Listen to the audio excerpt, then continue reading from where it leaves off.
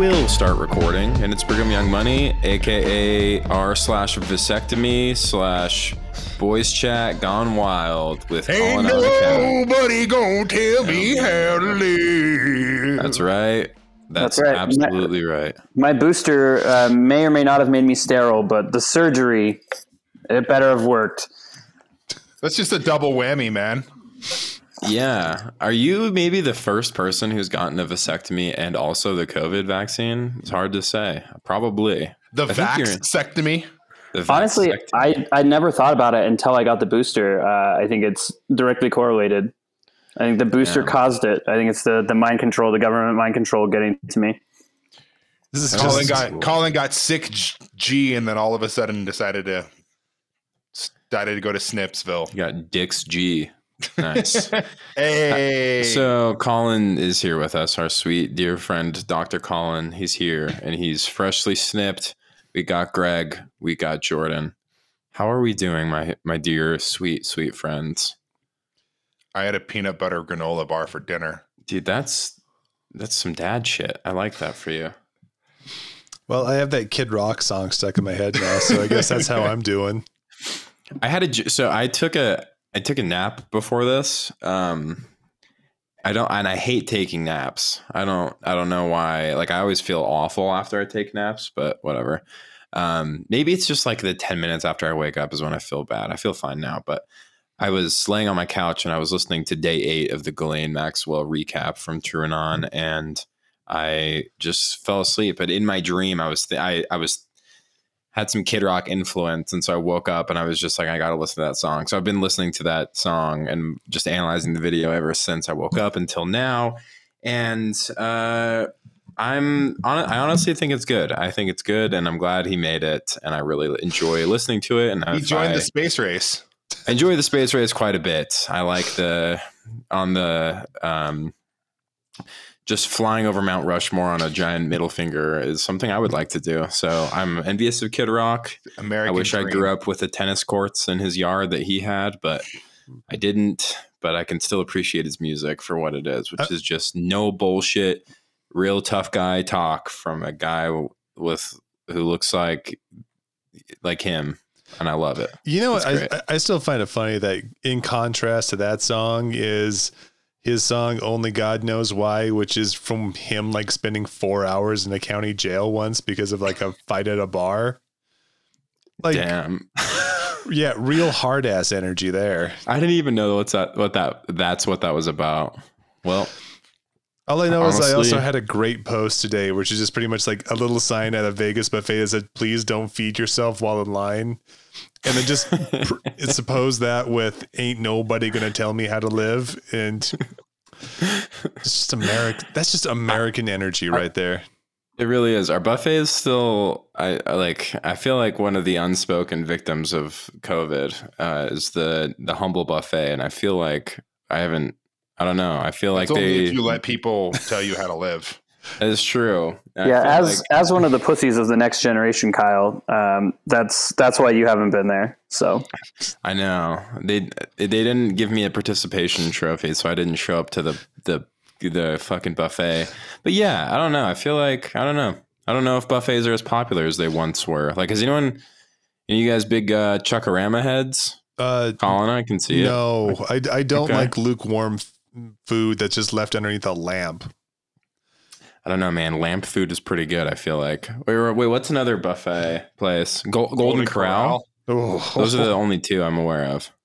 No, I'm definitely not a buffet guy. No interest in your standard buffet unless I'm in like Vegas doing the buffet, and then maybe. Okay, what's the difference between... Okay, here's the thing about a Vegas buffet. Like, I can think of like 4 times in my childhood where I got like really sick from food. One of them, I was eating Cheetos, so I don't like Cheetos, and I haven't since I was like 4. Another time was I was in Vegas for, I don't even know why I was there, but it was with like a group of like family friends or whatever. We were at a buffet, and one of the kids I was with, like I was probably like 12. One of the other kids who was there, who was probably about my age or maybe a year older, he was just like eating the most disgusting combination of food I'd ever seen. Like, he was eating like like crab and like Mountain Dew with chocolate ice cream in it, and like I was just like looking. Utah meal. What are you talking about? That's but I was just like watching him eat it, and I'm pretty sure just simply just being aware of the combination of foods he was like putting in his mouth, like probably like spaghetti and like But so you think about a layer of Dungeness crab, spaghetti, and a little bit of a dessert Mountain Dew to top it off, and I think I just watched him do that, and then I love dessert dew. Threw up my entire everything that I'd eaten up until that point, which wasn't those things, but. Was it looking back on it? Was it actually Sarah? Yes. Yeah, I could see Sarah doing something like that, especially with the crab. Yeah, or lobster. Sorry, she can't do the crab. She can eat the lobster. Yeah, and then Sarah had a whole plate of cookies also on top of all of that. Do you guys think there's like a Mountain Dew sommelier or anything like that? Like 1994 Baja Blast. This is from the Temecula region of California. This pairs really well with a Code Red. Dude, to be fair, everything pairs well with a Code Red. It's just a quesarito. Oh my gosh. But to be fair, Kyle, you can eat like 3 things, and it's like ice, yogurt, and like that is true. Iceberg lettuce. I can't eat normal yogurt. That's for damn sure. I eat like almond milk yogurt. That's something I eat. Yeah, you're right. So I don't know. I don't know if I actually have like extreme food allergies, or if I've just been scarred into this by watching it's just been seared into your brain. Yeah, it's honestly hard to say. I just remember it's a fight or flight mechanism. The worst thing I ever saw at a buffet was I was at the Golden Corral in Logan, Utah with my dad. And I saw an 8-year-old child put face entirely into the chocolate fountain. Oh no. And then no one seemed really concerned about it afterwards. So like he's fucking Augustus Gloop? Yeah. Oh no. Oh no. Yes, exactly. Incredible. Oh. Yeah. He's living all of our 8-year-old dreams. I mean, who among us didn't want to, I guess, but I don't know. Death by chocolate fondue. Yeah, that is 8-year-old Greg's absolute fantasy. That would be the perfect way for me to go out. I've been to like weddings where they had a chocolate fondue thing, and I was like, gross. I don't know about this, guys. You know? I mean, I don't know about it. Yeah, the post-COVID like reassessment of a lot of practices, like pretty much no. Yeah, I think I'm fine without that. I'm a lot of spittle. Yeah, for sure. Lots of just like shared saliva, public saliva gatherings. Like it was weird. So Colin and I were in Portland over the weekends, and I honestly felt like it was like the pandemic is actually still going on there. Like people actually like wore masks. It was fascinating. I felt like I was in an entirely different world versus like what it's like here, where like coming back, I went to Costco today, and I was just like looking around, and pretty different situation we've got going over here, I'd say, Colin. I don't know if that was your experience. It's a little different, it turns out. Yeah, I mean, it was lots of masks, which was neat. The thing I thought when I was flying home was that I actually never want to not wear a mask in an airport again. Like, masks should just stay on airplanes because they are disgusting in retrospect. Now that I have been on them with a mask, I'm like, I can't believe we ever did this without it. Yeah. You're in a metal tube with like hundreds of other gross people. Just breathing airborne. Everyone's air. Just a petri dish, but off the ground. I don't care what Bethany Mandel said in the Deseret News today. I don't care. Masked in planes forever. Yeah, I was like, I can't remember. Oh, it was this year. It was during. It was like when things were looking good. It was before Delta moved in, and like they had just like relieved a ton of like restrictions everywhere. And I was in LA, and I was flying home, and I was at the airport, and I was just like, LAX is just a really tough airport to be at sometimes. And I was in like one of those like how they have those gates that are just like the big like octagon things, and I was just in there just like obsessively looking around at everyone, and I think there were masks, but I was like so stressed out by how many people were there. I just like fully panicked and like ran outside, and I ended up going through security twice just because like I couldn't be in there anymore around as many people as I was. And I've realized that I'm just I need a participation trophy for society again, because I just fucking suck at existing in this at this point. But hey, we're having fun though. Things are looking up, I guess. If by up I mean like down, and it's going bad, but it's okay. You guys remember the 4th of July, how cool that was when we thought things were going to go back to normal? And then loved that for us. And then like by September, we were in 4-digit case numbers a day again. And I'm Spencer Cox, and I'm going to burn my mask. And then we never went back. That? I mean, the amount of shenanigans Spencer Cox was up to toward the what we thought was going to be the end of the pandemic, and he was just like, I don't know why I'm hearing all of this negativity from Washington regarding what the summer and fall are going to look like, and here we are. It's cool. When that vaccine came out and it looked like that was about it for COVID and all that fun stuff, he was acting like he was such a big dick baller. Like it was incredible. That was like you know what? We're towards the end. We did, everyone. This vaccine, it's a blessing from God, and we got it. And then, of course, we screwed the pooch again. So, yeah. Well, I think it's official that more people have died in 2021 than 2020, right? Oh, absolutely. Yeah. I think I saw something like that 1/3 of all deaths from COVID for Utah have happened in like the last 3 months. Yeah, I mean, we're hitting like close to some 15 to 20 a day. Yeah, we're higher now than we were this time last year. At pretty much any time during the pandemic. Like we never had like 15, 20. We had a couple of days of like 20, but that was about it. Yeah. Well, I think that's a good tone to move us into Greg's segment here, the Hell-Lines. Greg, why don't you fire us off, and we'll see how we feel at the other end of this before we get into tonight's main story. Well, since we're on the topic of death, I guess we should probably just go ahead and say R.I.P. to Roe v. Wade, because that's about to be overturned. Mississippi Attorney General Lynn Finch is defending her state's 15-week abortion ban and is taking the case to the Supreme Court. Dobbs versus Jackson Women's Health Organization concerns a Mississippi ban on all abortions after 15 weeks, far before the viability threshold set in Roe, which protects the rights to abortion until 23 or 24 weeks and longer in certain cases. She believes abortion bans, like the 6-week ban in Texas, empower women, drawing from her own experience as a single mother of 3 after she divorced her husband in 2004. What people don't know is that Lynn Finch worked as a bond attorney and as the Mississippi State Treasurer before she became Mississippi's AG. The average Treasury salary is $191,012. Ooh.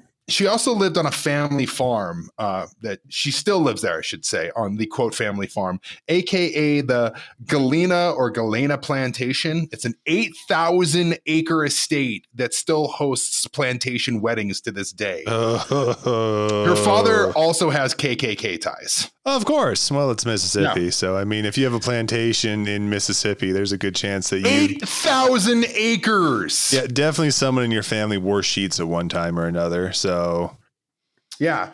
And like, she talks about like, she uses that typical anecdote of like, well, I did it. Why can't you? Despite Mississippi having the highest rate of poverty in the nation.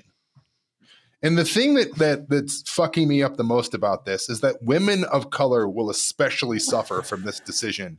And it's hard to think that Lynn Finch, who still rents out her family farm for plantation weddings, really gives a shit. And ultimately, this is going to come down to the rulings of accused rapist Brett Kavanaugh and Amy Coney Barrett. So once again, Republicans are going to win and Democrats have no one to blame but themselves. Yeah. And like both of them were on the whole, laws that have been settled, right? Like they were of that whole thing. But of course, like, no, of course not. Yeah. Am I supposed to fucking believe what Brett Kavanaugh says? Yeah. They're both Federalist Society judges. Like they're put there to to do this, to take this shit down. So, and there's a few other things about this that kind of just skirt underneath it too, because everyone's acting like this is the thing. Like, well, no, not really, because first of all, like abortion's been functionally illegal in most red states for like the last 20 years anyway. Like this is just, you know how hard it is to get an abortion in Utah. Yeah. And it's probably easier. Impossible. And it's probably easier in Utah than it is in a lot of states. Like, for example, like Texas has like 2 abortion clinics. Louisiana's last one closed last year. And all these states have pretty much been like 1 or 2 for pretty large states too. So you have these states that pretty much make it that if you're not of any sort of like wealth or ability when it comes to like your income or anything like that, you're just not getting one. You can't. It's functionally impossible. Yeah. That's what it's going to boil down to, is ultimately like abortion is going to be a luxury for rich people. And this could have been solved at any point in the last, I don't know how long the Democrats had control, because all they had to do was codify it into federal law. Never happened. Yeah. Not going to happen here. Not Obama not fucking up the Merrick Garland nomination, actually getting RBG to step down when she's 80 something with a history of cancer. Like, the Democrats have nobody to blame but themselves. But of course, all we're seeing online again is thanks a lot, Bernie. Thank you, Susan Sarandon. I know you wanted a revolution. Susan Sarandon. Listen, Greg, I don't think you're being fair, because I think when I think about what I could have done during that time, I think I could have voted harder. And when I think about how hard I should have voted, I feel bad. I do feel some personal responsibility for this all happening. Yeah, if only the 4 of us would have voted harder, Joe Biden would have only lost Utah by like 19.5 points as opposed to the 20. I mean, I keep letting the election officials know I voted 37 times.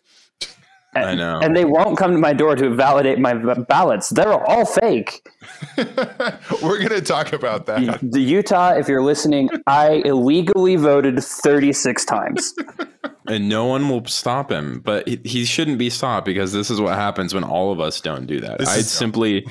I did not do that. I just watched like all of Susan Sarandon's entire movie like credits, and I can't even watch Thelma and Louise again. I know, man. Again. It's terrible. Like, I tried watching the 2013 cult classic film Snitch, and it's just not happening. Unfortunately, because of that, starring Dwayne "The Rock" Johnson and Jon Bernthal, and of course Susan Sarandon and the late Michael K. Williams. Because I watched that many times, this is the reality that we're dealing with and looking at here. So it's my fault for empowering Susan Sarandon to do what she's done. I watched Bull Durham, and I feel bad because I platformed both Susan Sarandon and Tim Robbins, and I just don't think I can. Damn.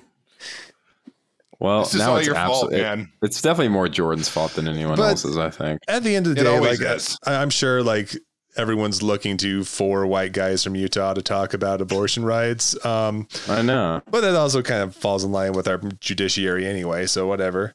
Yep, we're just matching what's been put up against us in this state. And I've seen it a lot of places too. Like Ben Shapiro said, like, well, people in Texas can still just go to Mexico and get one. And people like in pro-life advocates in Utah have said, like, well, people can go to Nevada and do it. But when you can't afford like a fucking bus pass, like, you're not going to another state to get an abortion. Again, like it's turning it into a luxury. It is. And that's pretty much what it comes down to for most rights nowadays too, is that conservatives, like, no matter what, it's all going to boil down to whether or not you have the means to actually do it. And that kind of is gone for most things in this country too, whether it's buying a house or having any sort of autonomy over your body at all. It's going to come down to what's your net worth, because that's kind of what America is now. Mm-hmm.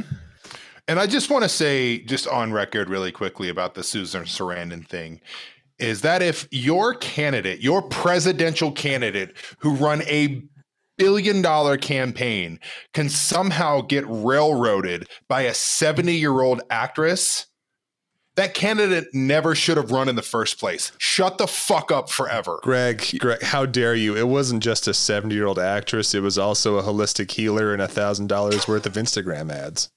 That's right. 100%. Okay, fair. The three most powerful forces in American politics. Did you guys? Susan Sarandon and Instagram. Guys, did you see the video of Hillary Clinton reading her acceptance speech? I'm not watching that. I refuse to watch that. I saw you guys share that. I'm not watching it, and it's not going to happen. I saw multiple people post that online.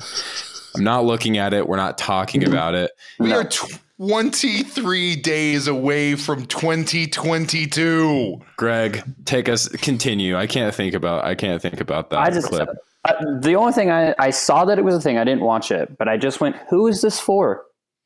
I really could not imagine anyone wanting to watch that. Man. I really don't understand. People who have descent collar earrings. I don't know. The people who bought the Cuomo sexual mugs. I don't know. Like a lot of people like political lost causes, man. I mean, dude, all the people who are like losing their shit about CNN firing Chris Cuomo, like they are legitimately like it's them. It's them. They're so insane. Like there are people who are like, oh my God, like this is an absolute shame. I'm going to MSNBC. Like Chris Cuomo was the last reason I was watching CNN, and now he has been fired. And Blue MAGA, man. It's for the record, MAGA. Like, so yeah, Chris Cuomo was fired from CNN because he was essentially, well, there was going to be some stuff coming out about him and his own interpersonal actions with women, but he was essentially using his resources to dig up dirt on his brother, the governor of New York's accusers. And again, he used like the entire like first year of the pandemic to just like run cover for that same brother while he like just murdered old people in nursing homes, which is fine, apparently by CNN standards and like all society at whole standards, because, we would have to acknowledge that was a terribly evil thing to have happen, which apparently it was not. But you can't escape sexual harassment, luckily enough. And so he has gone down. So the people defending him, that's who that video was for. Bunch of absolute sickos. All right, Greg. Let's talk more about things dying, because I'm pretty sure that mail-in ballots are the next thing to go in this state. So today from the Salt Lake Tribune, Utah lawmakers are pushing for an election integrity audit, saying a review would help put doubts about the state's voting system, quote, to bed. This is backed primarily by Senate Majority Leader Mike Schultz. He drew scorn and made headlines when he signed on to a controversial letter from Arizona Senator Wendy Rogers, who is, of course, an oath keeper, calling for an audit of all 50 states. Both Spencer Cox and Deidre Henderson have said there's no evidence of election fraud in Utah. I mean, ultimately, it's just the latest iteration to stoke distrust in the voting process and push like this, push the big lie that Trump was a real winner of the 2020 election. And despite there not being any evidence, they're going to try to change everything and make things even more difficult on top of the gerrymandering so they can continue to wield power in this state. In time and memoriam. What's crazy to me? I was thinking like I saw someone bring up something similar online, but you know how like Enes Kanter was doing his whole like, why do people complain about America like it's the best place in the entire world or whatever, like blah blah blah blah. I like how like all the right wingers like sign on to that line of thinking, but then they simultaneously hold the belief that like our entire democracy has been stolen through like the 2020 election, and that like you shouldn't be complaining about America if you're talking about like racial justice or something like that, or cops murdering people, but you should talk about how America sucks when they are willing to apparently steal the entire election on the backs of all this fraud that took place. And when our legislature inevitably drafts up something to kill our mail-in voting system, it's going to be very fascinating to see how Spencer Cox justifies not vetoing that one as well, even though he's bragged at length about our mail-in voting system. That's going to be awesome. I'm very much looking forward to that. Well, you can see that in every statement like Deidre Henderson and Spencer Cox makes about this issue too, because it always comes with that caveat. While there are reasonable concerns to have about our elections, we run a very accurate and it's the same stuff. Like, it's never just like, no, this didn't happen. Shut the fuck up. It's always her quote today was something about how like we welcome the audition process or auditing process, but there's no evidence of widespread fraud or something like that. What's like, well, don't welcome it then. Exactly. Don't even entertain it. Like, all you have to do is say, no, we're not going to do this. Shut the fuck up. It's stupid. Stop wasting our time and our taxpayer money. Yeah, 100%. But we're just going to pay for it because that's what we do here. So looking forward to that audit. It's going to be great. Speaking of paying for things, last night the Senate voted 60-37 to block a bill that would stop the U.S. from selling arms, mostly air-to-air missiles, to Saudi Arabia. Republicans, of course, voted in lockstep, and Democrats were split on the vote. Of course, America is one of the main contributors and arms dealers to the war in Yemen. And in a recent Data for Progress poll, only 25% of Americans support these sales. So again, wildly unpopular, doesn't fucking matter. Yeah, shout out to Senator Chris Murphy for selling out all of his ideals to vote for this bill, by the way. Yeah, he was like on Twitter a few months ago arguing with Ken Klippenstein about how like he actually doesn't support this kind of thing. He's like, I wouldn't support it unless they, quote, change their behavior. And literally nothing has changed. But I'm looking forward to Enes Kanter's comment on this situation as well. Surely that's coming any day.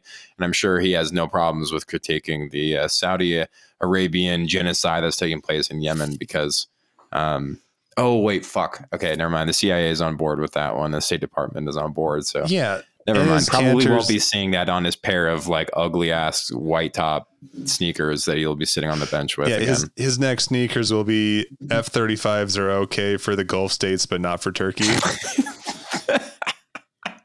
Dude, Jesus, man. I was watching the Lakers play the fucking Celtics last night, and I was so annoyed listening to them have to say Enes Freedom or whatever. It's even funnier because he sucks. Man. Like he sucks, so it's like it's even funnier. That's like, oh, Freedom misses at the rim, and it's like, yeah, dude, it does miss at the rim. my Twitter header right now is from the Celtics Sixers game last week, and it just says Joel Embiid blocks Freedom. I love it. Yes, he does. Yeah.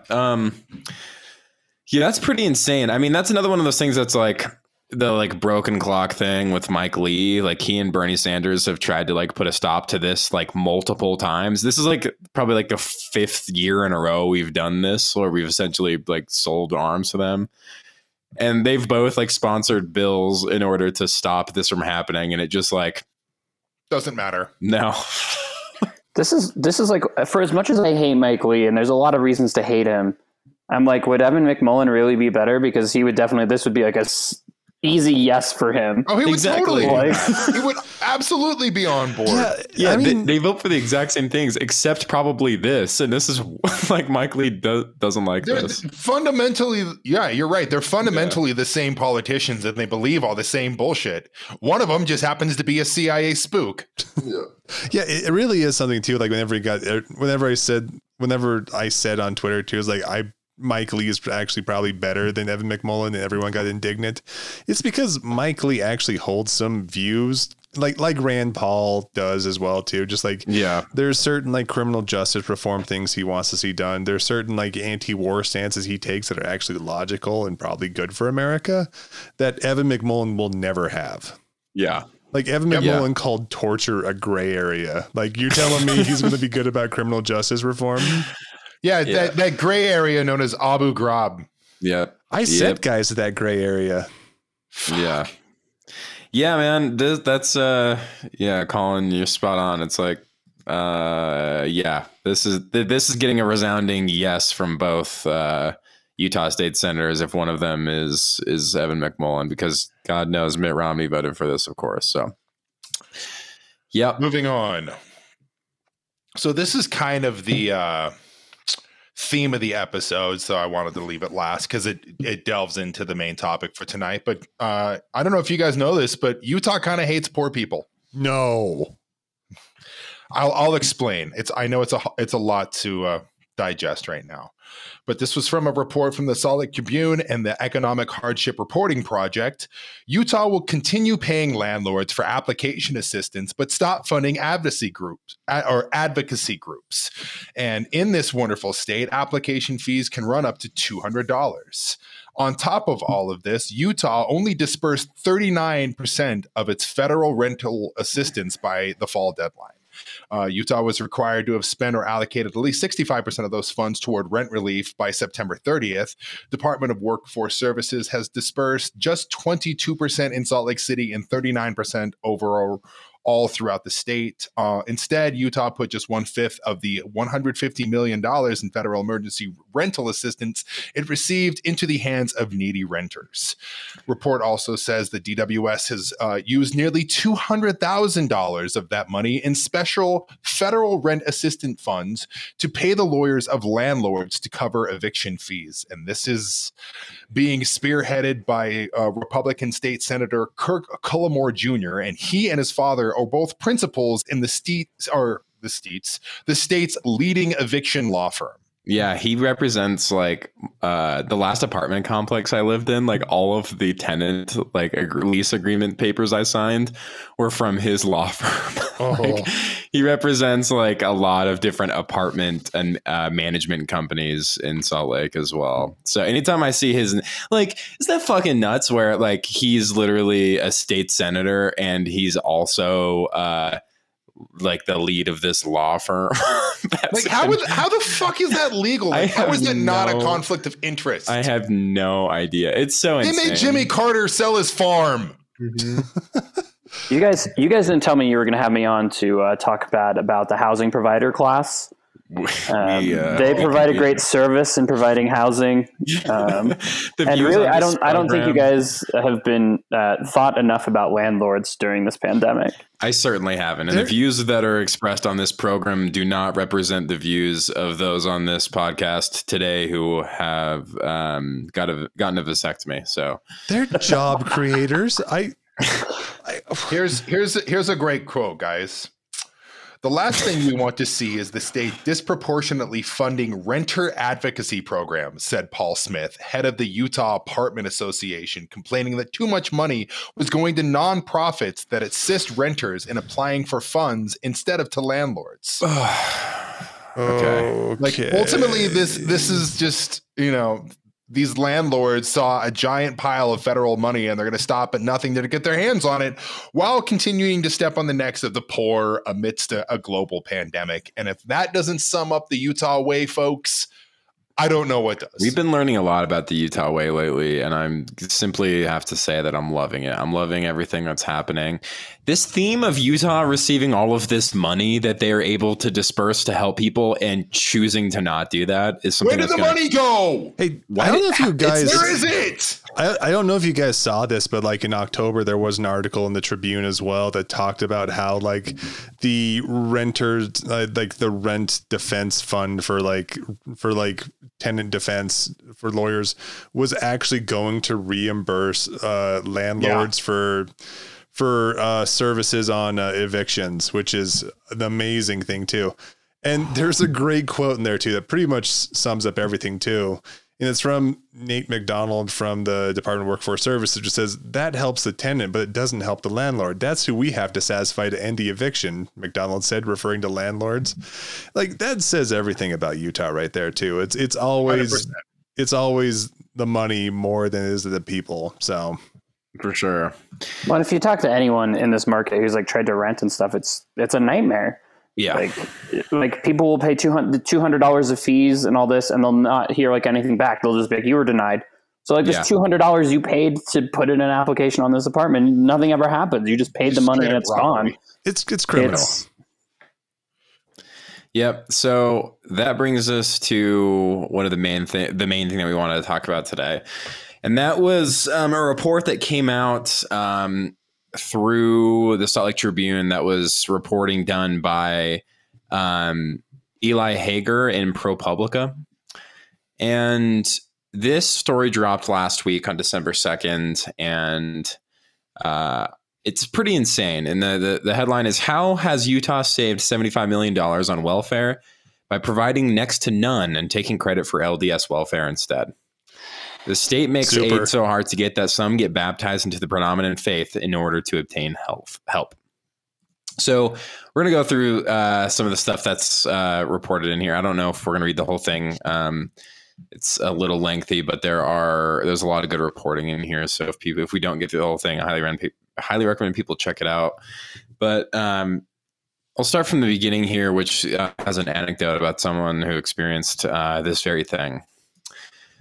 Near the start of the pandemic, in a gentrifying neighborhood of Salt Lake City, visitors from the Church of Jesus Christ of Latter-day Saints arrived at Danielle Bellamy's doorstep. They were there to have her read out loud from the faith's signature scripture, the Book of Mormon, which watched Latter-day Saint videos and set a date to get baptized, all of which she says the church was requiring her to do in exchange for giving her food.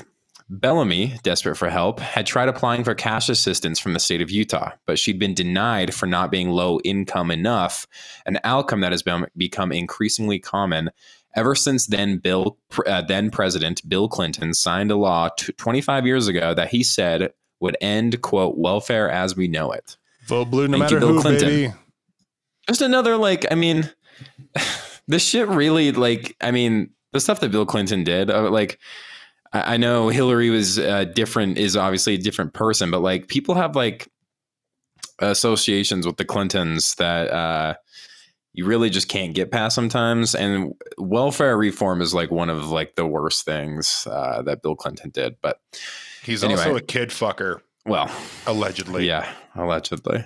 State employees then explicitly recommended to Bellamy that she ask for welfare from the church instead. She and her family members said in interviews that Bellamy and her family were on the verge of homelessness. The rent on their apartment continued to rise, a result of Utah being the fastest growing state of the nation. Again, something that is never mentioned when we have these insane discussions about inflation or anything you'll never hear it Spencer Cox talk about how the Utah way is supposed to help make anything affordable. That's never part of the conversation.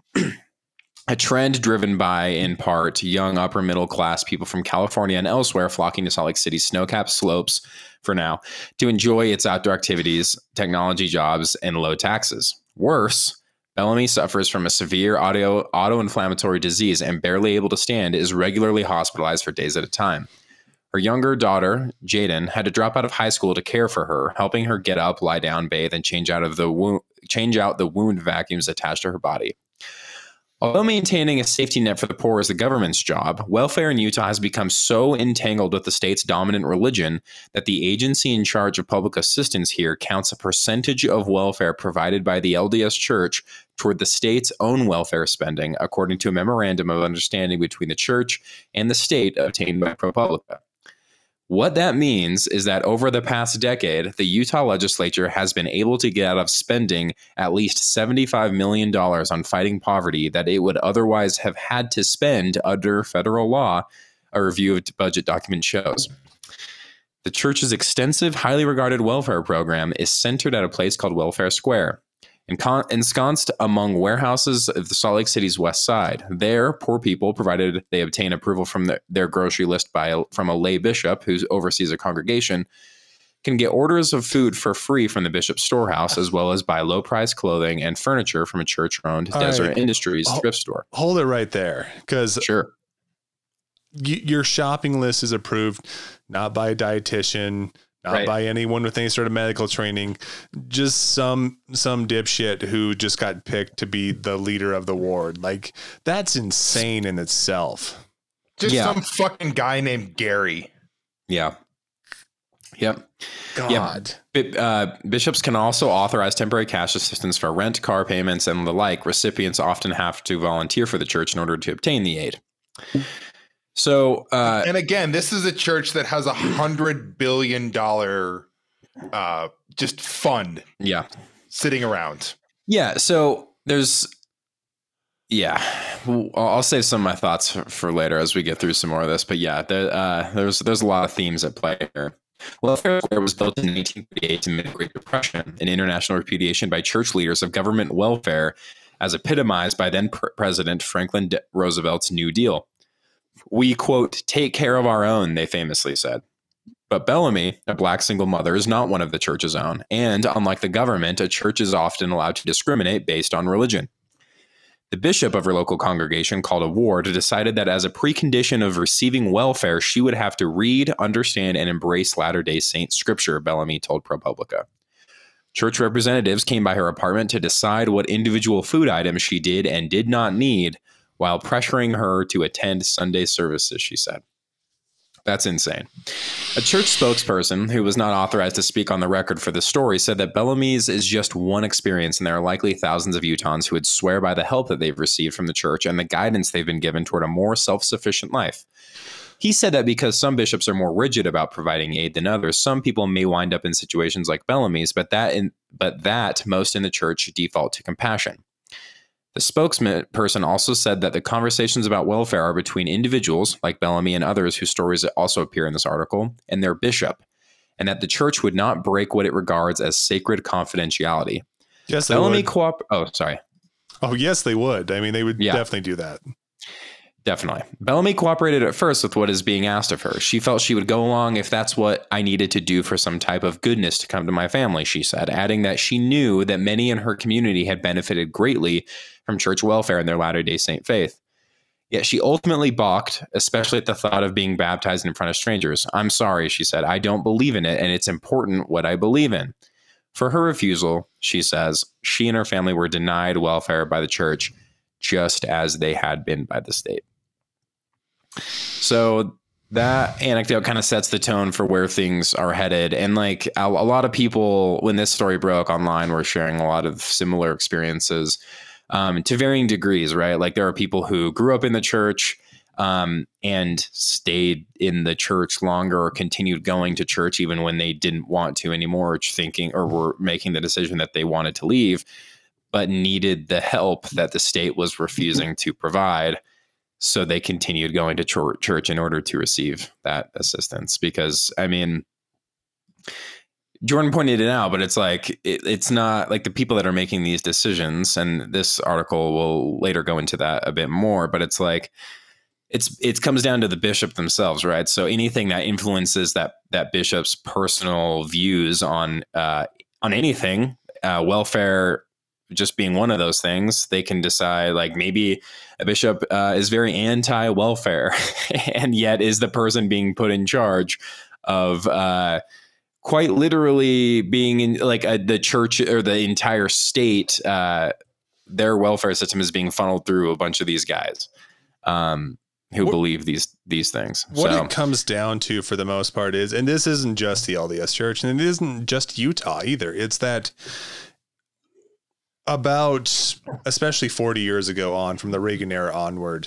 like we started turning over a lot of like the social good for the poor, for anyone in need, really, to religious organizations.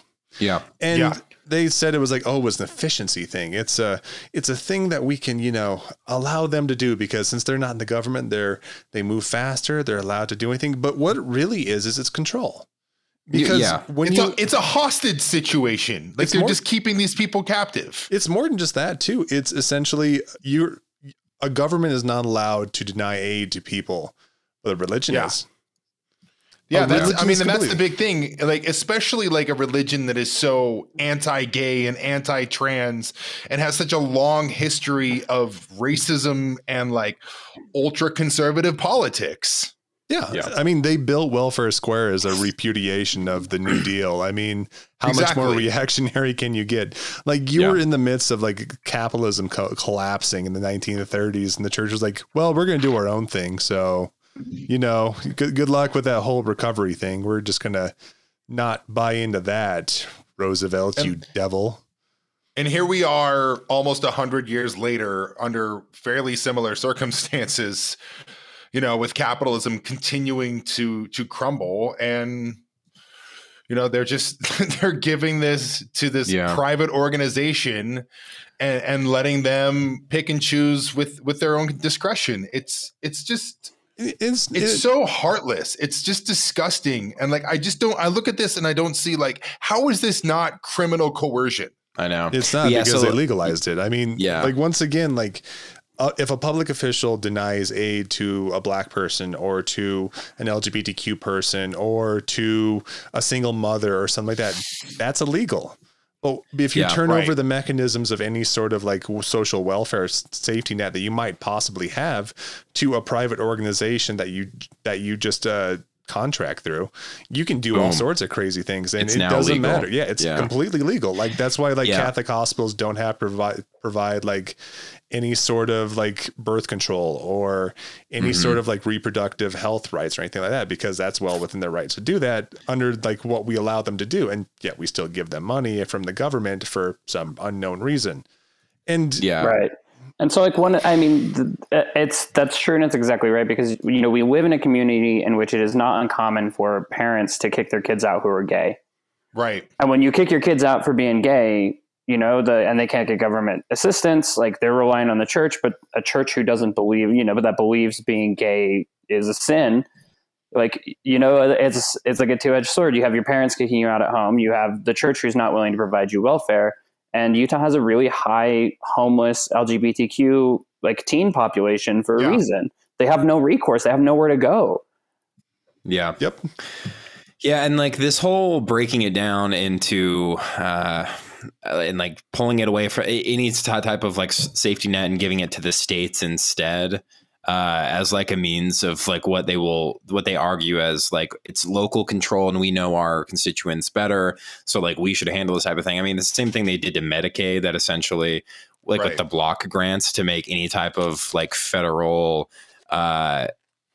like health insurance or whatever, or healthcare, like really difficult. So even though the federal government can do a Medicaid expansion, there are states that just choose to not use that money. Utah being one of those to an extent, and Idaho just to the north being another really good example.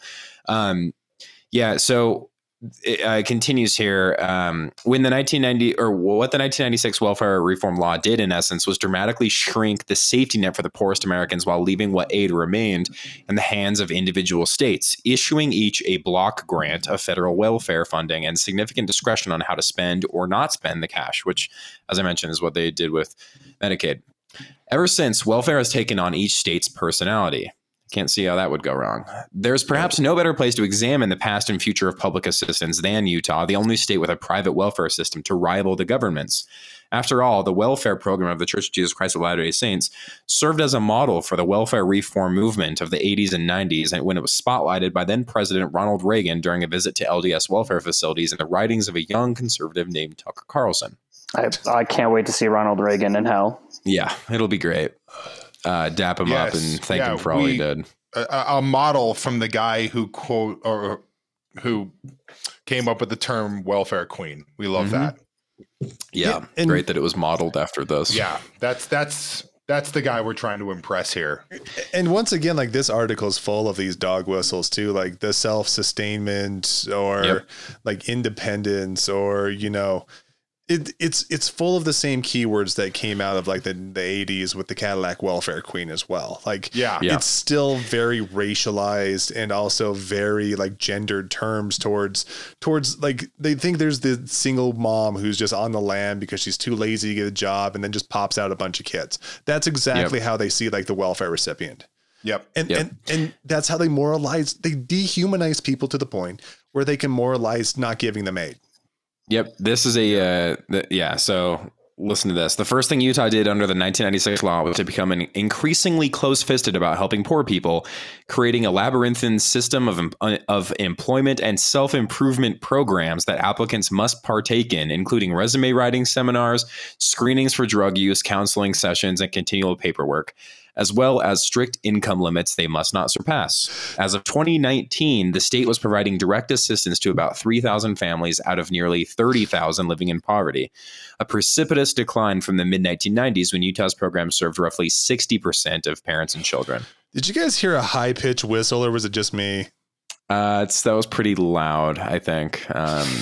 Can't really ignore that one. Utah denied welfare applications on average more than 1,300 times every month last year, including during the pandemic. The thing I can't get over, like we've talked about how like welfare has just taken the shape of like the states individually. And like, look and see who's in the Utah legislature. It's just nothing but like rich white people. Like, am I supposed to believe that like Kirk Cullimore, who's a fucking lawyer for like landlords, has anything in common with Danielle Bellamy or knows exactly like what a person like Danielle Bellamy needs? No. It's utterly fucking asinine. And I know we say it a lot on this podcast, but like the cruelty is the point. He knows enough about her to extract any possible wealth out of her. Yeah. And just squeezing blood from that stone. Well, and so I had my daughter. She was born when I was 20 years old. I had been in college for 1 year when my daughter was born, and it was not planned. It was a surprise. And, we needed, her mom and I, we needed that assistance. We had CHIP, which helped cover the pregnancy, health insurance for the pregnancy and the birth. And, there was a time we were on, Medicaid and food stamps and things like that, that were such a critical lifeline to me. And so I always see these kind of things very personally, right? Like when somebody is like, oh, well, it's these lazy people who don't want to like do any work. And it's like, I needed help.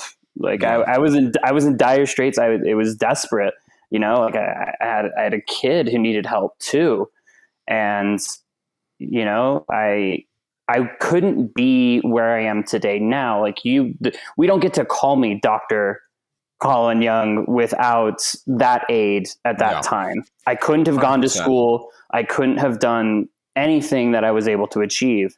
And so the moralizing of like how bad someone must be to need aid. It's not like I loved needing it. Right. And so it really, it's so personal to me when someone is like, oh, well, if you need aid, you just must be lazy. And it couldn't be further from the truth. It's so dehumanizing.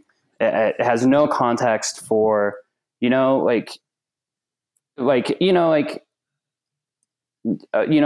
unplanned pregnancy is one thing that conservatives would be like, well, you shouldn't have been having sex in an abstinence only state. Right. So I was already a bad person for that. Yeah. Right. But like, if you had I just can't, like, what could you tell someone with a long-term health problem that has nothing to do with them? Exactly. Like you talk about like the dehumanizing nature of it, just like that paragraph I just read about like the courses required or whatever, like as if people have to put in like any level of work to just get a date, like just be seen as worth something is just insane to me. Like you're not. Yeah. I don't like whether or not you like are going to school and like your path, Colin, or just not. And like, it doesn't matter either way. Like there's still like a baseline of humanity there that's just not recognized by so much of this. And to Greg's point earlier, this next paragraph, Utah doesn't do more for those in need in part because of a contingent of its lawmakers, the overwhelming majority of whom are Latter-day Saints themselves, assume the church is handling the poverty issue. They also are loath to raise taxes. You're just assuming. Yeah. They also are loath to raise taxes to do the state share, a view of Utah's legislature history demonstrates. We have a historic budget surplus right now. Yeah, listen to this part, though. Thanks to the LDS Church's welfare system, literally millions, tens of millions, and maybe even hundreds of millions of dollars are saved by the state, former state Senator Stuart Reed said in 2011 when the legislature passed a resolution honoring the church welfare on its 75th anniversary. We're 50th in per child or per student spending. Yeah. It's okay. So continuing, indeed, Utah has been counting millions in church welfare work every year as part of the state's own welfare budget. As a way of meeting the minimum level of effort the state is required to put into addressing poverty so it can collect on federal dollars from the Temporary Assistance for Needy Families Program, or TANF. According to the Memorandum of Understanding between the church and the state, Utah takes credit for a percentage of the hours the church volunteers spend producing and packaging food and clothing for the poor at Welfare Square and similar facilities. So they aren't even doing the bare minimum. They're doing well under the bare minimum and then taking credit for the church's work in order to meet that bare minimum. They're taking credit for humanitarian aid that goes out of state too. That was the point that I was like, the aid is supposed to be given to those people in the state, and instead the state is getting credit to sending it Yep. to wherever else that they want, which is unbelievable. They're outsourcing welfare. Yeah, so they have like the full document in here, and then this next line, as you guys just pointed out, claims that state welfare is a percentage of the church efforts to produce and ship out humanitarian aid in the wake of disasters. Aid that may not even help Utahns, of course. Awesome.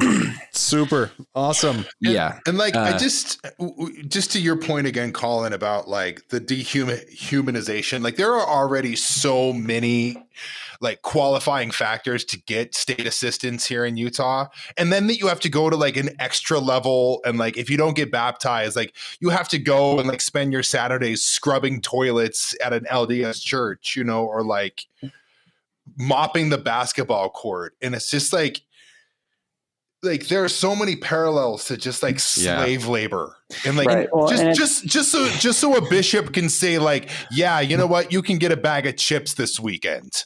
Well, I mean, like, just imagine if you're disabled or, you know, have some sort of long-term sickness, or you've got childcare that you need to do on the weekends. Like the fact that they're then requiring this extra work on top of all the other burdens that you probably have in your life is insane. You need the help to get out from under those burdens. You can't burden somebody with more stuff to get them out of out of it. This is a state that tried to put work requirements on Medicaid.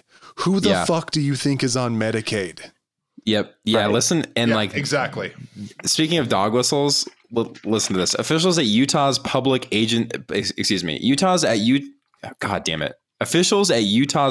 Assistance Agency, which after welfare reform was named the Department of Workforce Services. So just like thinking of these dog whistles, they had something called the Public Assistant Agency, which got just changed to Department of Workforce Services, as if like that they weren't being any more clear about what the stipulation is to receive any type of help.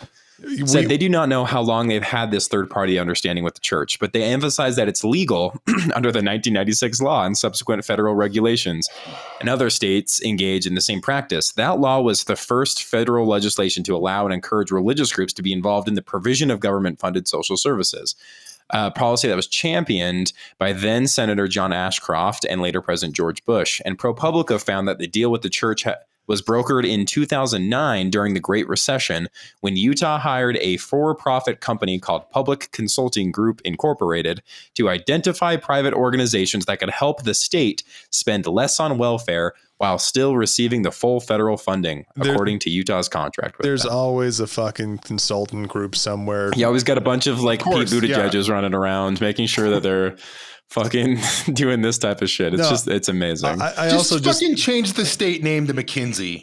I love it. Just fucking do it. I just love that Department of Workforce Services had that name change, because I think we're just about one name change away from like the Department of Work will make you free. Damn. The fucking Department of Auschwitz. Yeah. Pretty good. Yeah. So let's see. You would explain to them, quote, "Have you talked to an LDS bishop?" said Robert Martinez, an eligibility worker for the Department of Workforce Services from 2013 to 2019. Martinez said he always gave applicants other non-governmental options to consider, and there was no coercion to go to the religious route. Still, he emphasized to them, the church has a lot more money to offer than the minimal aid dispensed by the state. In fact, the church appears to have more money than what is, by most accounts, the largest philanthropic organization in the world, the Bill and Melinda Gates Foundation. That is true. Liz Carver, Director of Workforce Development at the Department of Workforce Services and the lead TANF official at the agency, acknowledged in multiple interviews that caseworkers might, in some instances, propose church welfare to customers, which is what the department calls citizens who apply for public assistance. They call customers. Them customers. Oh, what a gross terminology there to somebody who just like needs aid. I know, customer. Like you're just being a smart consumer in who you're choosing to receive aid from, I guess. That's right up there with human capital stock. Yeah. But she said welfare caseworkers, not just in Utah, but nationwide, refer to applicants to a range of community organizations, faith-based or not, all of the time. It's part of a larger conversation with these individuals about what brought them to ask for help that day, she said, and about which needs the government can assist with under federal regulations and which it can't. Or in Utah's case, refuse to. Not necessarily that they cannot, they just choose not to and push it onto the church instead. Yeah, let's see. So regarding the state's fiscal arrangement with the church, we'd have to ask the state legislature for more money if we couldn't count on this partnership towards state welfare. I mean, we could be counting millions of hours of church members, volunteers' time, bishops helping their communities, all that stuff, she continued, suggesting that the current amount of church assistance that Utah is claiming as the state is minimal and necessary. I think the thing that really bothers me about that is like the volunteer hours that they're claiming are like helping like people in their neighborhoods, which is like great, right? Like, you know what I mean? Like I'll give the LDS church, credit. They'll send boys out to shovel old ladies' sidewalks. Like, you know what I mean? Like that's great service. But like, are they doing that in Latino neighborhoods? No. Are they doing that? You know what I mean? Like the people who are primarily receiving aid are also LDS by the majority of these hours as well. Taking care of their own. Yes. That's what they said. Yeah. So Christina Davis, communication director for the department, added in an emailed statement that the fact that caseworkers may refer Utahns to the church and other private groups is a separate, unrelated issue from the state's budgetary agreement with the church welfare program. She also stressed that tens of thousands of low-income households in Utah receive other forms of help from the state, including food stamps and Medicaid. Finally, Davis pointed out the number of poor people who were provided direct assistance has been significantly scaled back, not just in Utah, but also across the country. I wonder what that's indicative of, but probably nothing to look into there. The problem with Utah's dependence on church aid to pick up that slack, civil rights advocates say, is although the founder of Mormonism, Joseph Smith, once instructed his membership to clothe the naked and feed the hungry wherever they are, quote, in this church or in any other or in no church at all, the thousands of individual bishops who today run point for Latter-day Saint welfare services may have different views. Most are continually generous with aid, assistance to poor people who are not Latter-day Saints or to LGBTQ people, even in some cases turning away struggling church members who haven't been attending services or paying 10% of their income to the church in tithes. Again, hostage situation. Yeah. So it's like, oh, you're struggling financially, but did you pay 10% of your income? Well, if you didn't do that, then we can't help you financially. Like, what a fucking catch-22 that is. Yeah. Like, if you want money, you have to pay more money than we're going to give you to get money from us. Like, that's fucking insanity. Yeah. What lovely welfare there. Would be shame if something happened to it. Yep.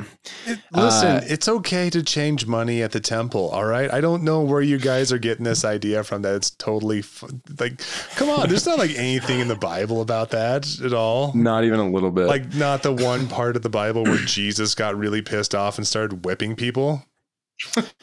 So this last piece of the last part of this section of this article, it continues. It says, "There's this term in the church called bishop roulette," said David Smurfwaite, a former bishop in Salt Lake City, referring to the differing choices about welfare that get made by each bishop and congregations across the state. Smurfwaite said that the church leadership did equip him with a slate of questions to ask low-income people who came to his office asking for help, but he said bishops are, quote, not professional welfare providers, not professional therapists, yet we get put in the hot seat for these kind of experiences. Bishops are called to their lay role on a temporary basis, typically for around 5 years. And unlike most clergy in other faiths, they often have day jobs. And like with everyone else, their politics can infuse their religion. There's also much less accountability than there would be for a government program. Welfare decisions by bishops are subject mainly to the broad tenets of the church's general handbook, usually with counsel from other church leaders, but without oversight from the public. Quote, if a state's premier social safety net is the Church of Jesus Christ of Latter-day Saints, said W. Paul Reeve, chair of Mormon Studies at the University of Utah, what does that mean if you are not one? Womp womp. It means nothing good because... yeah, that as we've established, like you're not in the club, so good luck. Yeah, and so the day this came out online, like there was like a lot of argument and talk about this, obviously, and I think like what Colin just pointed out was a good way of illustrating that, like kind of what we're talking about here. Like the church is going to do what it's going to do, and it does what it does when it comes to the help that it provides people, and there's a certain level of freedom that's given to religions in this country where they are able to, I mean, like they're allowed to choose who they want to give help to, just by the structure of this country, just by the structure of how religion exists, religious institutions exist in this country. They are legally allowed to discriminate with the help that they provide if they so choose. And there's just not a lot of democratic control that you or I, anyone listening to this, the four of us on this podcast, or anyone else in the state has over that. We're not members of the church. We don't really have a say in what they do in a lot of senses. But the fact is that we are citizens of this state in this country that is actively shirking their duties and passing them off to this institution that has those type of discriminatory practices and who they choose to disseminate help out to. And that's where like this is a big fucking problem. Like, I'm not surprised that bishops are requiring people to get baptized or people have insane politics. And of course that, as that pointed out, infuses their religious views as well. And those things are likely never separated. And that is precisely why they should not be in charge of disseminating out welfare, because they are not able to be, they are not objective people in these situations. And more importantly, they have no accountability to anyone at all in this situation, democratically speaking. So, that's the bigger problem here. Like, I'm fully expecting the church to do this, to continue to do this, but the fact that our state is taking credit for this and not giving welfare in lieu of this is a massive, massive fucking problem. IMO. But maybe that's just me. God. Yeah, I mean, it's absolutely infuriating. And that statistic of, in the 1990s of providing 60% of families in poverty with aid to now to barely 10%. Yeah. That's abysmal. That is so pathetic. There's no way the church has made up the difference for that many people. And really all they've done is found a loophole to not help people. And especially through times like the Great Recession and the pandemic, like the most morally like heinous times, to be like, nope, we're just going to leave people on their own to suffer through things that they have no control over whatsoever. It's sickening. It's morally disgusting. Yeah. And on top of that, like, I want to know where the fucking money is.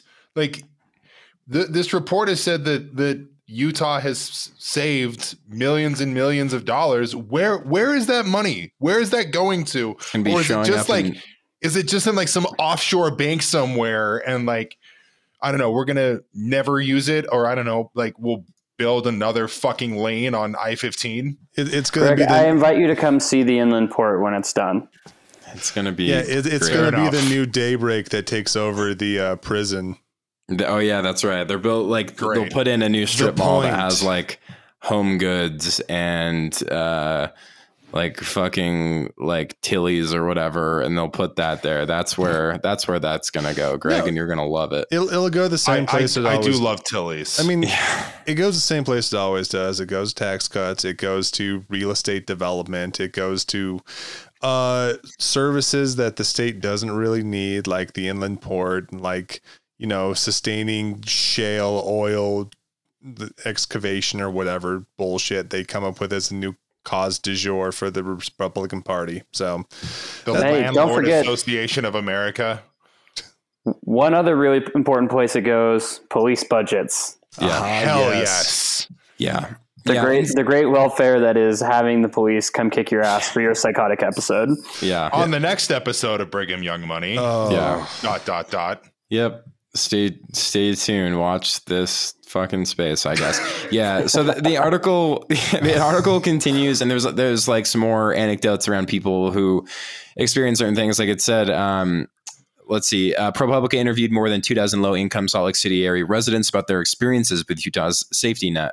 Almost all who weren't active Latter-day Saints, and even many more who were, felt that welfare in Utah is religiously prejudicial, at least in practical terms, because the state has left a vacuum of social services that's filled by individual bishops and their potential biases. Candace Simpkins, who grew up in the church, says she struggled to pay her bills and afford groceries after the birth of her daughter, but knew from reading a state website that her income was slightly too high for her to qualify for public assistance.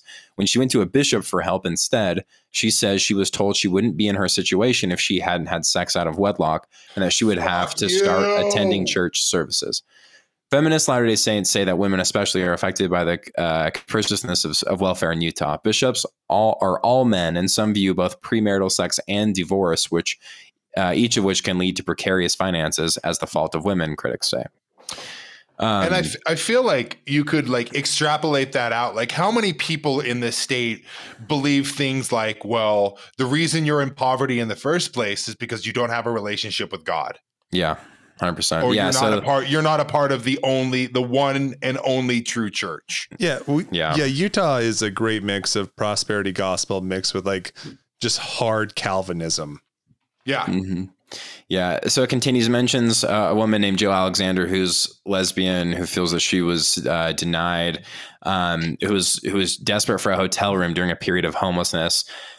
She contacted a bishop. She was raised LDS and she was denied. Miranda Twitchwell, who's currently homeless, says the rules and procedures for obtaining state aid are so convoluted and seemingly endless that she had nowhere to turn except for the church for immediate help when she needed food and a bed. And that's when she decided to follow a piece of advice shared on the streets: get baptized, get help. So some low income people in Salt Lake City say they have gotten baptized just to obtain welfare, even though they don't believe in the ritual. Most who have done so were afraid to speak on the record for the story, believing the church would learn that their conversion stories were inauthentic and retaliate them by not helping them in the future. As they should be, because they would 100% do that. Yeah, 100%. The LDS Church spokesperson defended the faith's approach to welfare, and in part by emphasizing that the church should not be confused with a government agency or considered a replacement for the government in the provision of public assistance. Somebody should tell that to the fucking government then. Yeah, the government is like, that's our replacement. And then the church is like, oh, we're not the replacement for government assistance. Like, those wires seem to be getting crossed here. Something's a little weird. Indeed, the church's general handbook clearly states that members should turn to the government first for financial help before going to their bishop. So let's see. I'm just scanning to see if there's anything else we want to mention here. Like I said, there's a few other things just like talking about these individual stories that that people have experienced where, I mean, it's there's this thing that a lot of that's happened with a lot of government programs, like both federally and at the state level, where they make them as convoluted and as like just hard to use as possible in order for that to be a deterrent in and of itself to get people to not use them. And then to just use as an example of how government doesn't work. And then look, like private led organizations like the church is able to respond so quickly and so efficiently, which of course all of this is done by design, right? Like it's policy choices top to bottom that are the reason that these government programs are so convoluted and annoying. And as some of those people pointed out, when you're desperate for a hotel room, for instance, you need fast help, and it's been set up like it is here to where the only people that can provide quick help when the state is refusing to do so is the church. And then, of course, you're subject to the rules they might impose on you when you get that help or if you'd like to get that help. Let's see. I think this gets to a point of one thing I hate generally about the way people view charity in general is that, like, if you're going to help someone, like, I feel like a lot of people help someone as a matter of control. Mm-hmm. I helped you, so now I get to decide what happens. I'm controlling you. You have to do X, you have to do Y. Whereas really, like, the fundamental tenet of charity should be to help, right? Like, if I give somebody cash, it's because I'm like I'm giving it to you. It shouldn't come with terms and conditions, right? Like, I'm just helping you. That's charity. Yep. Like, asking somebody to do something for that help is control. That's not charity. And it like, those two things are not the same.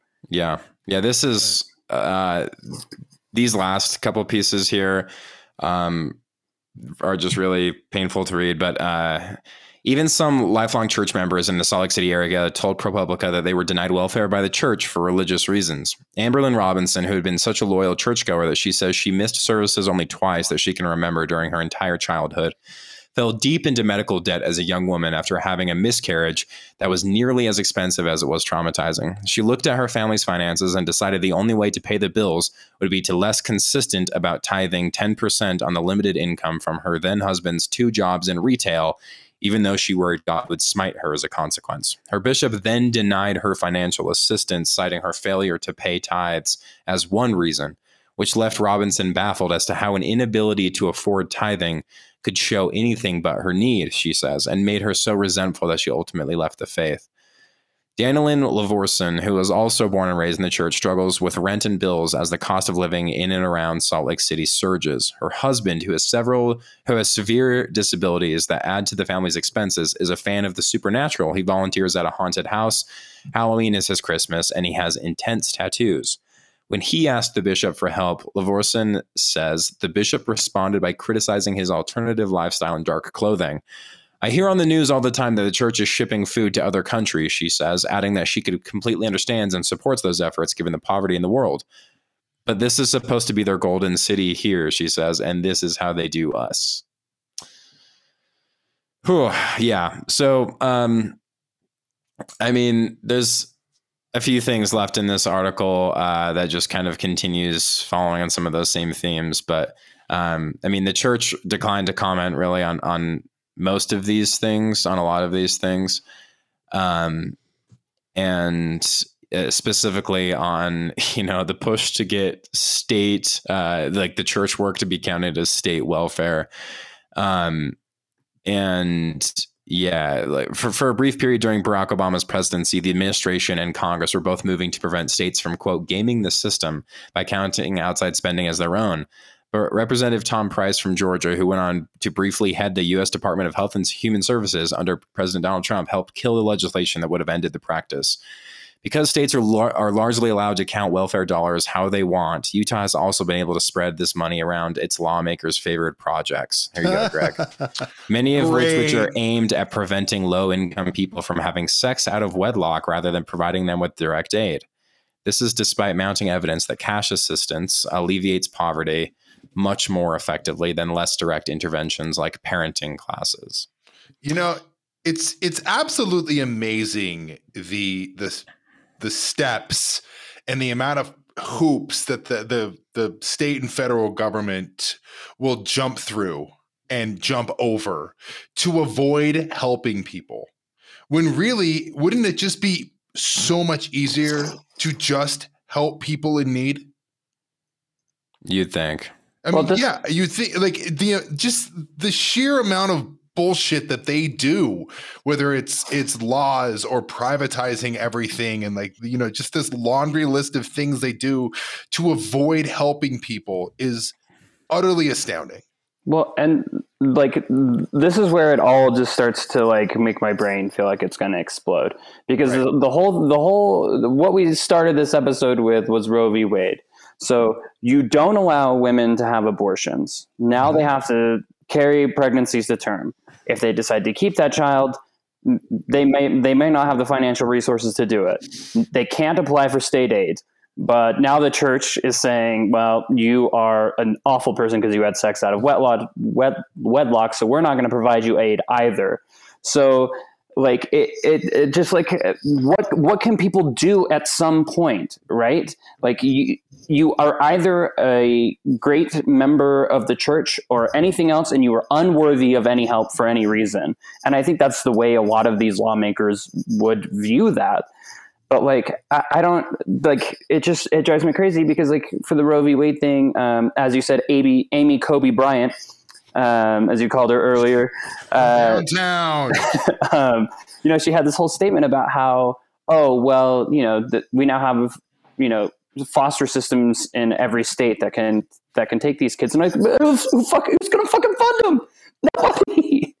You can't throw a whole bunch of more kids into these already underfunded foster systems and say you're doing a good job. It just none of the numbers add up.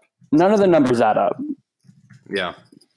Yeah. It feels like an extended campaign to just make poverty be just another thing that you can overlook and just try and push those peoples to the margins even more than you already are. So they just disappear. Like, yeah, listen, this last one, this is the one I'm going to end on. It's just it's one last anecdote from a woman named Michelle Lowe. Michelle grew up in the faith, but says she had a dysfunctional home life and became addicted to drugs while still a child, and then became homeless. She's now trying not to ask the state for help because of the strict lifetime limit on receiving aid. Which, my God, she wants to be able to apply for it down the road if she needs to. But she says she could use the aid to buy warm clothes and shoes to pay her cousin rent so she'd have somewhere to live indoors. Instead, Lowe asked the church for assistance, despite the many moral and intellectual questions she's had since childhood about church doctrine. But a bishop she spoke with said he couldn't help her unless she made the choice to live together with and marry her child's father, she says. The bishop said they could be married right in his office, to which Lowe said, "He isn't the right guy for me, and I also don't want to get married in an office." See, she says, it's always, "We'll help you if." So. Says it all. Yeah.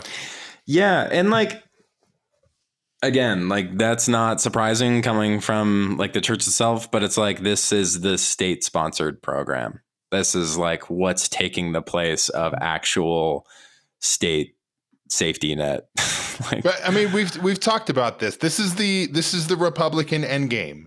Yeah. It is sowing like distrust in the public sector, and it is destroying the public sector so that they can privatize things and they can just continue to enrich themselves and their friends and their donors and just squeeze as much blood out of that stone as possible. I mean, it's a Democratic game too, right? Like this is like is like a result of welfare reform that came out of the Clinton administration, and like that's totally fair. I mean, it has such a small microcosm of like how government is really viewed right now, but just like I was just thinking about how I was just thinking about government working when I was talking earlier. And like, I was thinking about just like yesterday or the day before when someone brought up to Jen Psaki about how like we should just do what other countries are doing and mail out like every person, 7 rapid tests for COVID that they could use whenever they see fit. They can request them or whatever. And she's like, how much would that cost? Like, well, you want us to just mail people COVID tests or whatever? And it's like,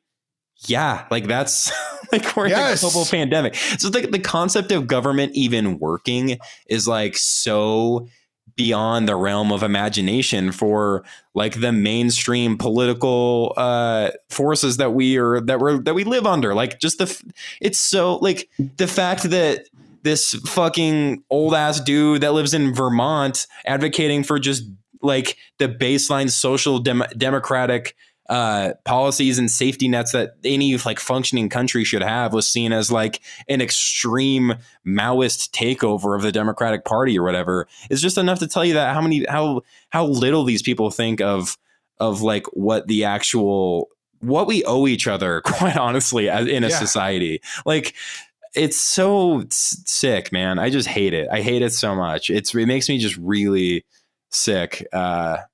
Just the dehumanizing, as Colin put it earlier, just the just inability to really recognize people's humanity for what it is and not necessarily the value of their output or like their labor or the human capital or whatever.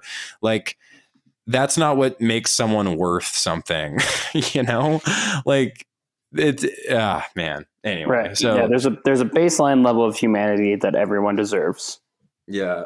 And apparently it's very normal to think that they only deserve that if they're willing to not have sex outside of marriage and make sure that if you get divorced or you stay married to your children's parents, I think. So sorry, Colin, unfortunately, you're getting cut off. So that's all right. I thoroughly enjoyed my time as a welfare queen. I looked great. I seem to remember you driving like a really nice car at that time. Dude, I had a brand new. This is like 2008-ish. So I had one of those brand new Escalades. Oh, right. Oh, with the spinning rims, and you had the spree wells. Yeah, my God, we had just seen paid for. So sick. Yeah, paid for by your government tax dollars. Yeah, I'm so glad we saw Fast and Furious together in order to inspire you to grab something like that. I remember that day. That was awesome. The government paid for me to go to the movies. They paid for everything. It was fantastic. Yeah. You got that Obama phone? That was awesome. Yeah. Oh my God. Yeah, it's just, I don't know, man. It's painful to I mean, so like, and I knew there was like a level of this that was taking place here. Like I'm familiar with people's stories, like dealing with like, you know, trying to get help from the church. I wasn't aware to the extent at which this was literally like a state program, essentially. And it's very, very concerning. No, I haven't seen any local politicians talking about this. Not sure who would, quite honestly. It's not going to be brought up by anyone that's Republican. I haven't seen any Democrats talking about it, but so this is just like, this is the reality here. And there's like, honestly, nothing that can change it except voting harder, I think, is what we were told. So, well, as Spencer Cox said, you should just vote for different people. Yeah, that's right. If you feel like you're being gerrymandered, you should vote for people that feel like you are also being gerrymandered so they can change that. So, yeah, which God, that's just like the most disgusting thing in the world. Yep. Anyway, well, I think that's a good place to end it. And you guys, any final thoughts? Colin, thank you for joining us, my friend. Greg, I do have one thing. Yeah. Go ahead, Colin. Oh, I was just going to say, I'm happy to be here. I've left this couch not very often. So live from my couch, ice pack right next to me. Oh, that's good. Greg? Yeah. Just wanted to let everybody know that I'm still coordinating holiday donation pickups for Salt Lake Mutual Aid. I should be starting to make the rounds for pickups sometime next week. So if you would like to donate, whether it's clothes or shoes or blankets, jackets, hand sanitizers, diapers, baby wipes, baby formula, cleaning supplies, whatever it is that you have, I'm happy to take. Hit me up on Twitter at DadShamDad, and we can coordinate a time where I can come pick that stuff up from you and we can help some people in need. Thank you. Cool. Jordan, any final thoughts? Yeah, I'm going to ship out all your decals this week. So nice. That's about it. My Eat the Rich sticker's coming. Hell yeah. I told you. Well, Sarah's is. I told you. You're not getting one. You were mean to me. I like this thing that we do where where Jordan designs something that people like, make a sticker out of it, people buy it, and we funnel their money toward causes that we want to spend their money on. I like that a lot. It makes me happy. That's right. We're funding.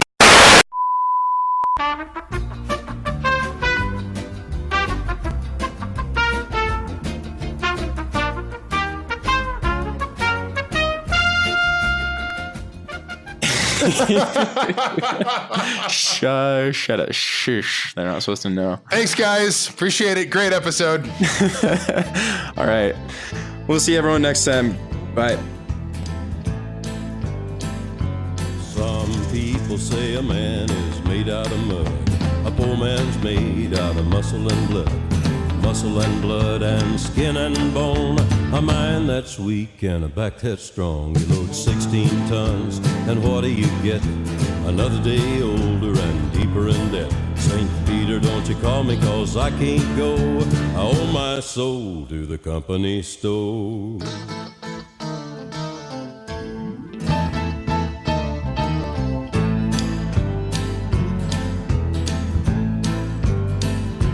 I was born one morning when the sun didn't shine. I picked up my shovel and I walked to the mine. I loaded 16 tons of number 9 coal, and a straw ball said, well, bless my soul. You load 16 tons, and what do you get? Another day older and deeper in debt. St. Peter, don't you call me, 'cause I can't go. I owe my soul to the company store.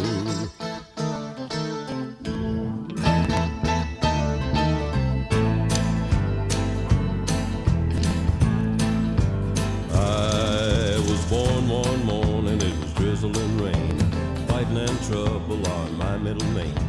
Raised in a cane, break by an old mama line. Ain't no high-tone woman make me walk the line. You load 16 tons, and what do you get? Another day older and deeper. deeper in debt. St. Peter, don't you call me, 'cause I can't go. I owe my soul to the company store.